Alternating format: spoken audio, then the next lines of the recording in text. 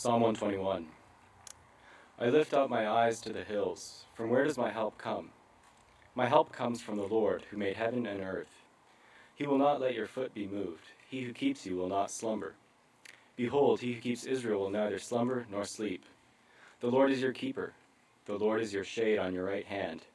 The sun shall not strike you by day, nor the moon by night. The Lord will keep you from all evil. He will keep your life. The Lord will keep your going out and your coming in from this time forth and forevermore. The word of the Lord.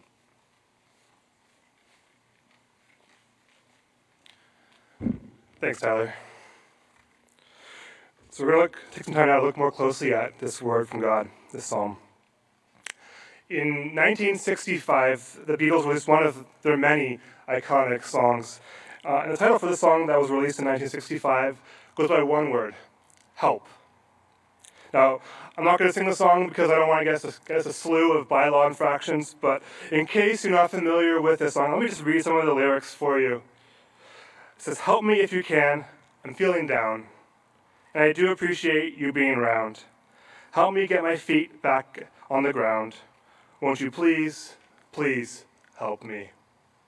Now, John Lennon, the Beatles frontman and the writer of the song, describes Help as one of his favorite songs, saying it was one of his most honest and genuine songs that he ever wrote.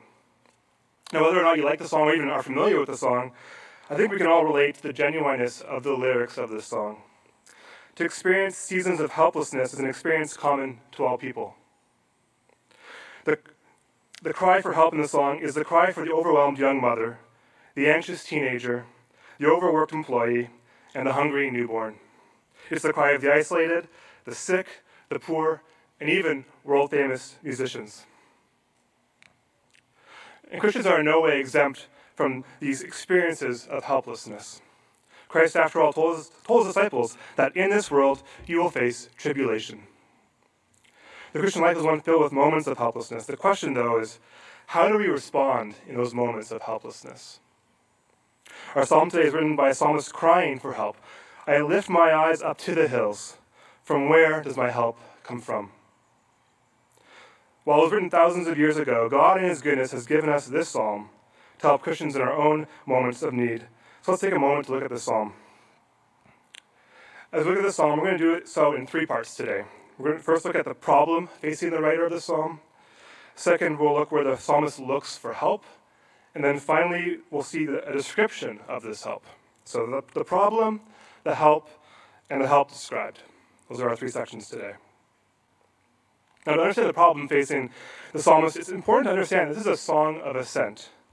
The songs of ascent are about 15 psalms from Psalm 120 to 134, and so this is the second song of ascent. And they were sung by the Jews as they journeyed on foot to Jerusalem for annual feasts like the Passover. Now, Jerusalem was built on a hill, and it was situated in the hill country of Judah.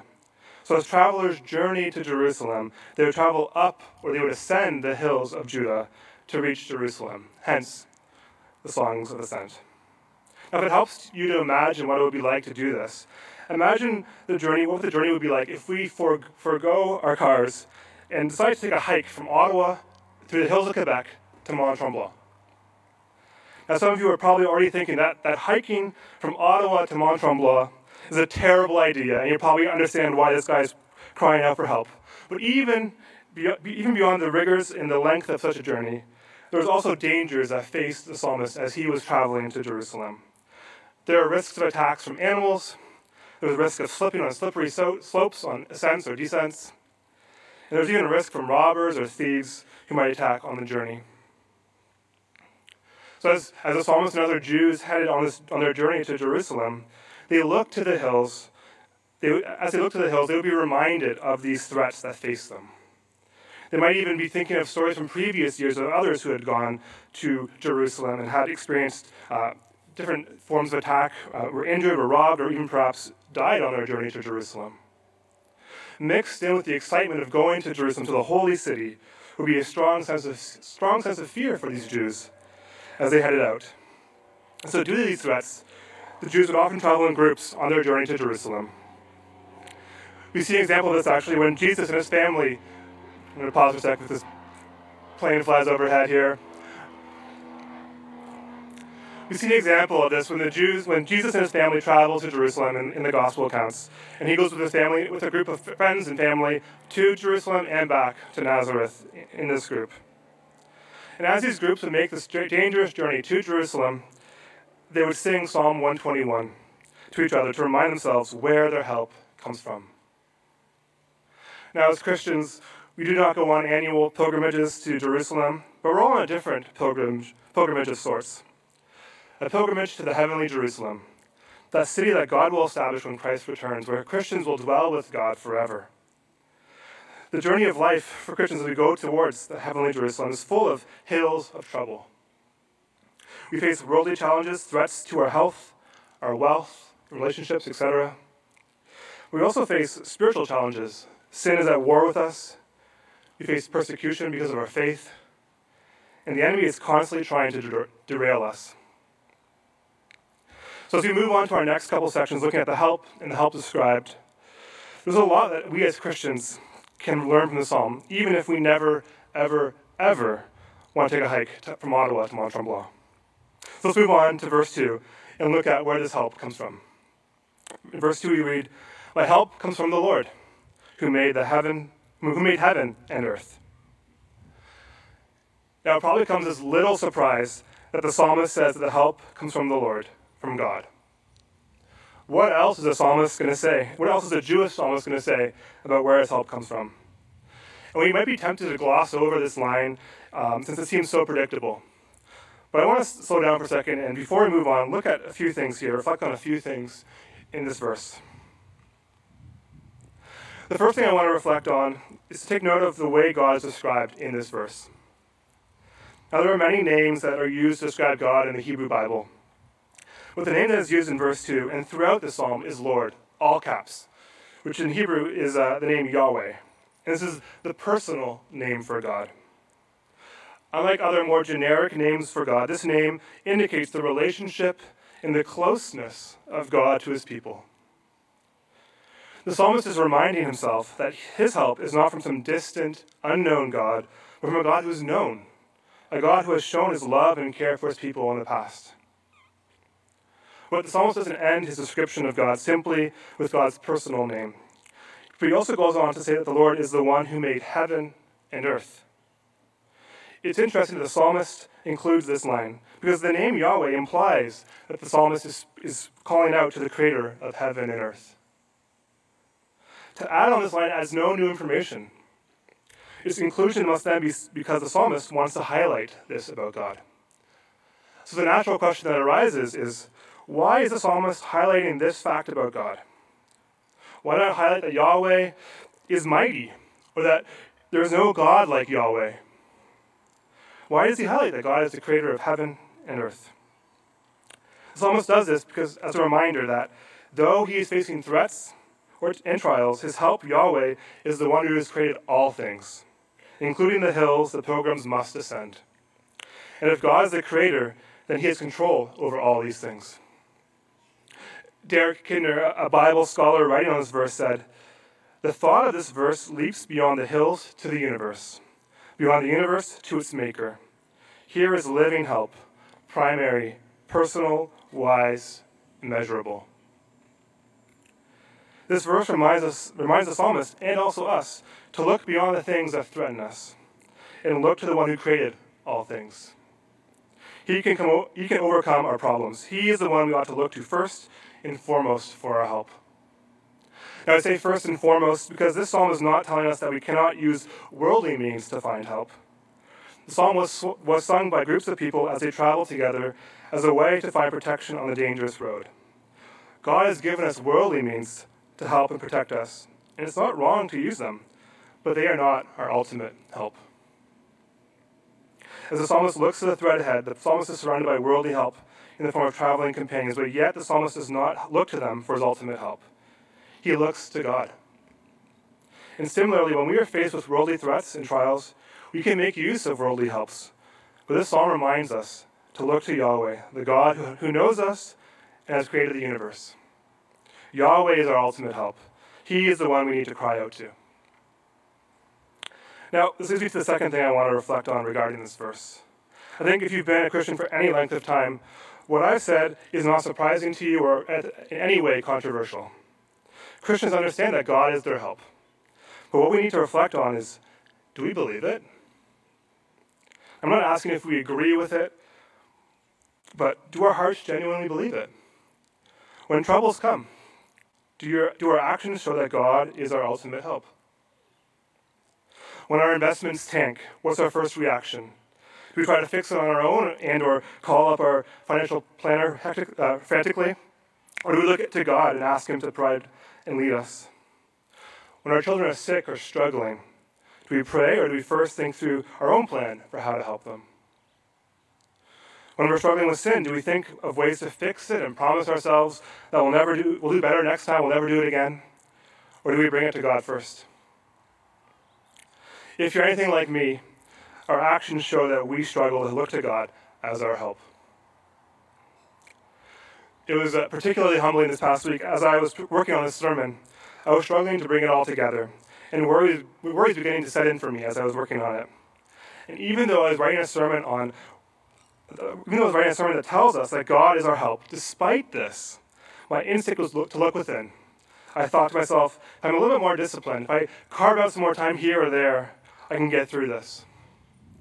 It took me a day or two while working on the sermon, to stop and look to God for help.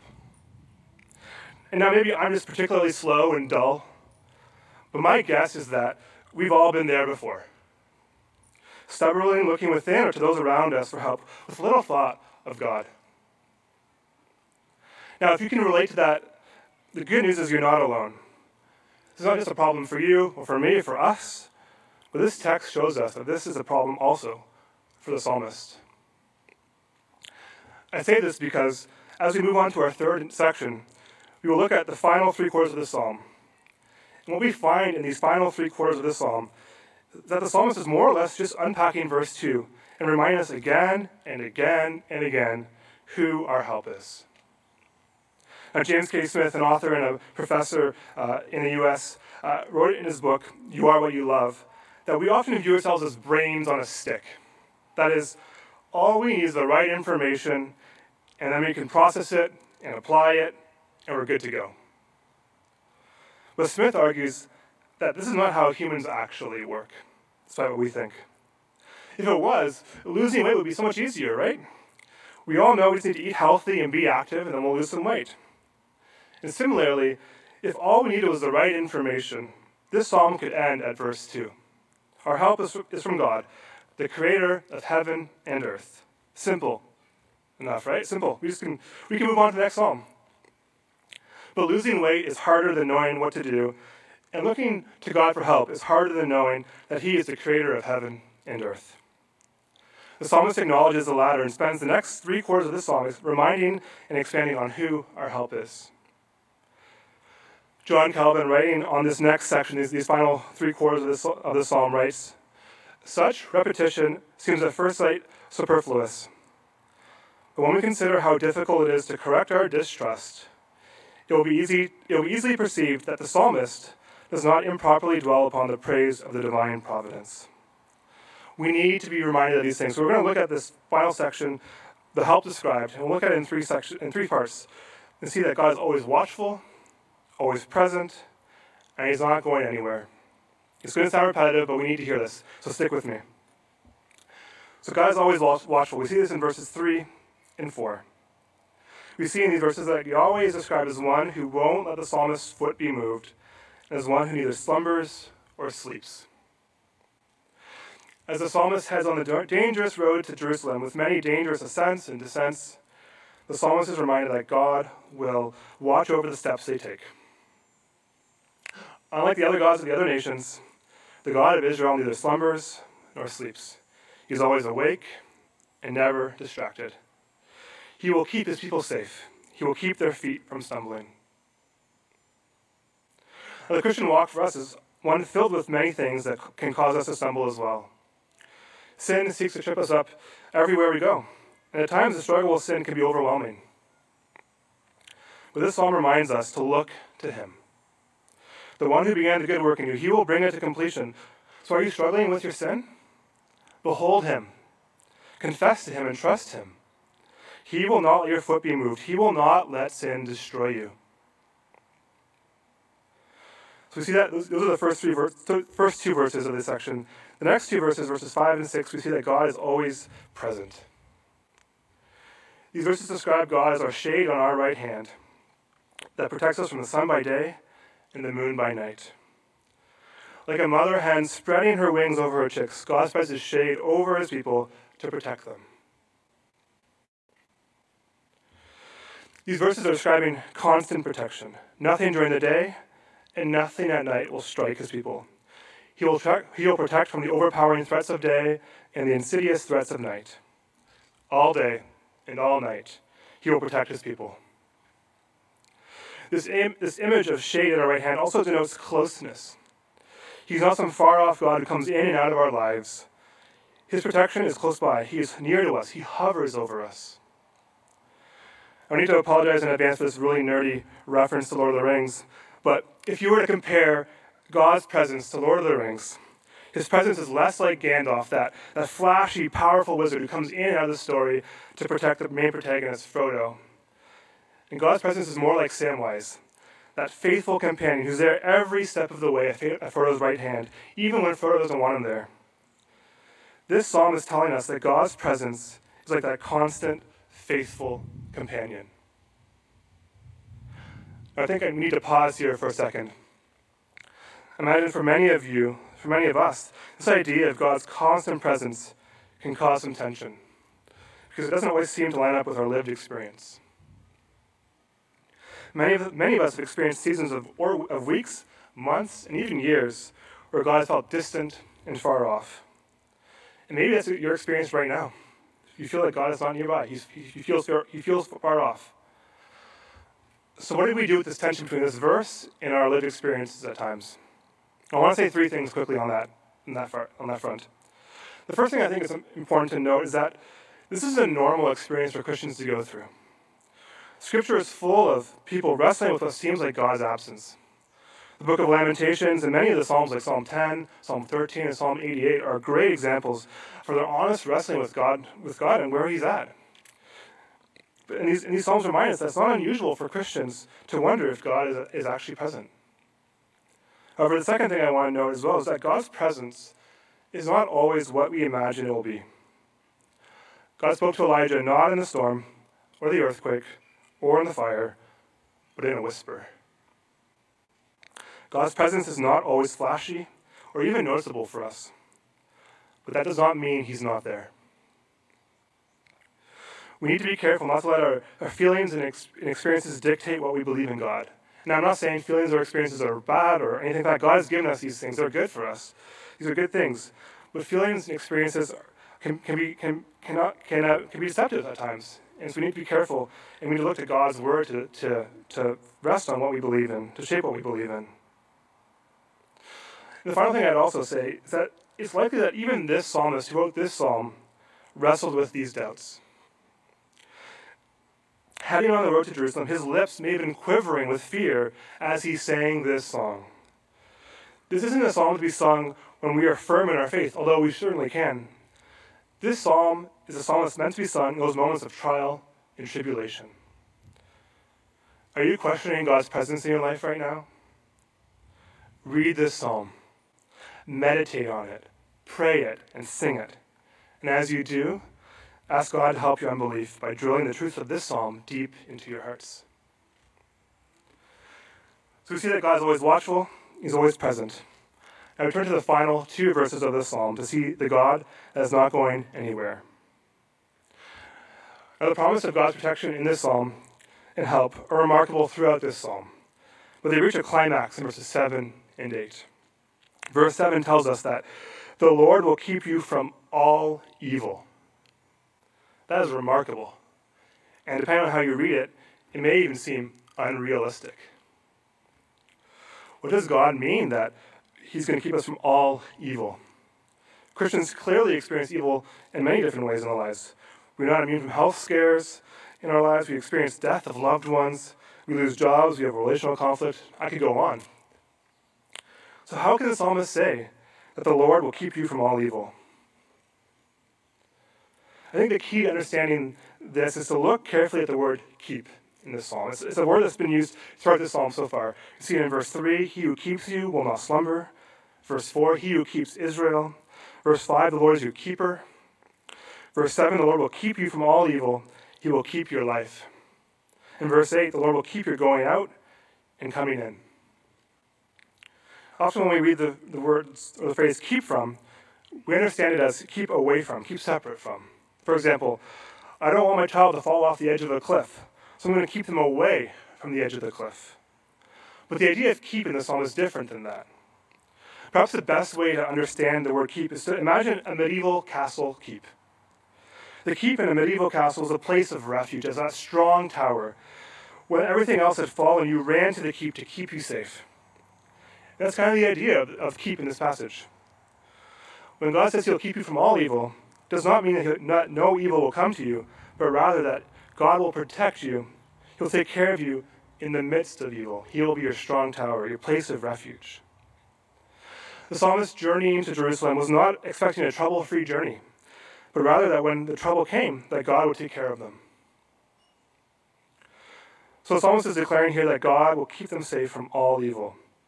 But we should notice there's something important that changes in verses 7 and 8. I don't know if you've caught it, but the prior verses are all in the present tense. Verses 7 and 8 are future tense. He will keep your life.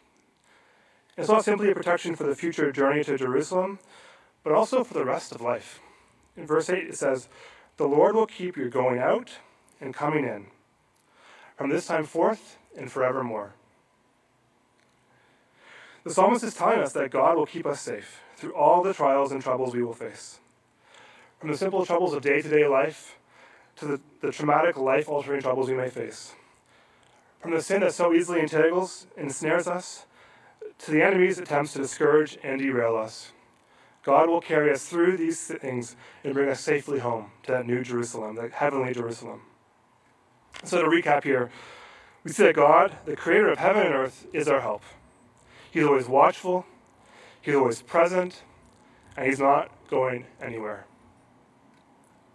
Now as you hear this, you may be thinking to yourself, this all seems way too good to be true. Why does God care for me like this? Doesn't he know who I am?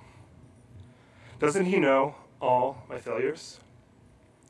Doesn't he know that I do not deserve it? And you know what? You'd be right to say that. You do not, and I definitely do not deserve this help.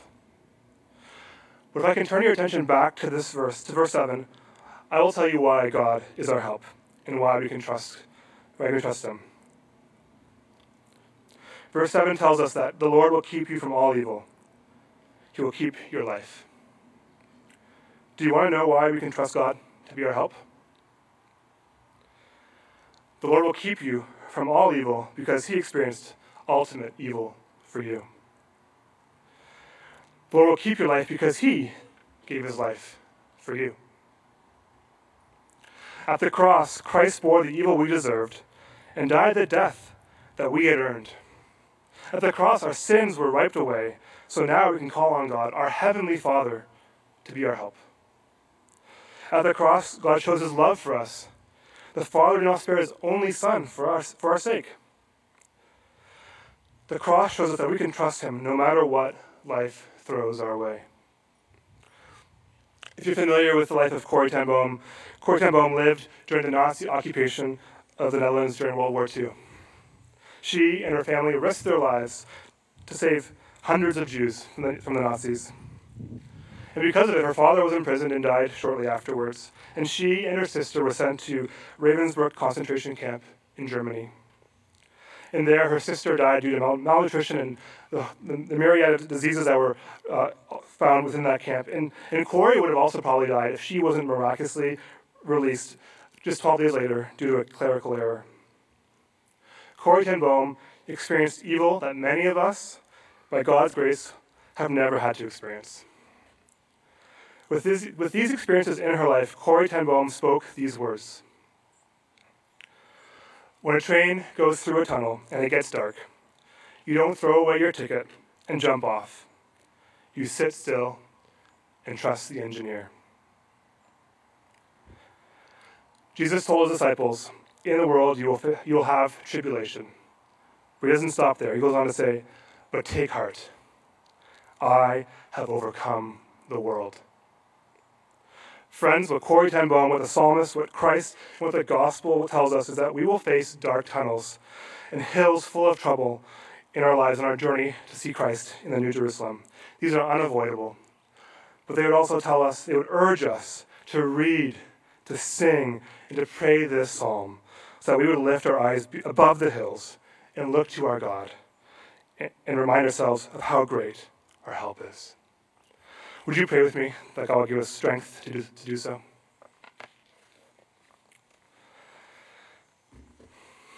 Gracious God, Heavenly Father, creator of heaven and earth, we praise you because you are always watchful, you are always present, you're not going anywhere. You are our help. We acknowledge that. But Lord, we also struggle to believe it. Lord, we need your grace. Help us to believe these truths. Drill these truths deep into our hearts so that we can cry out to you in those moments of need and look to you. We ask this in your name. Amen.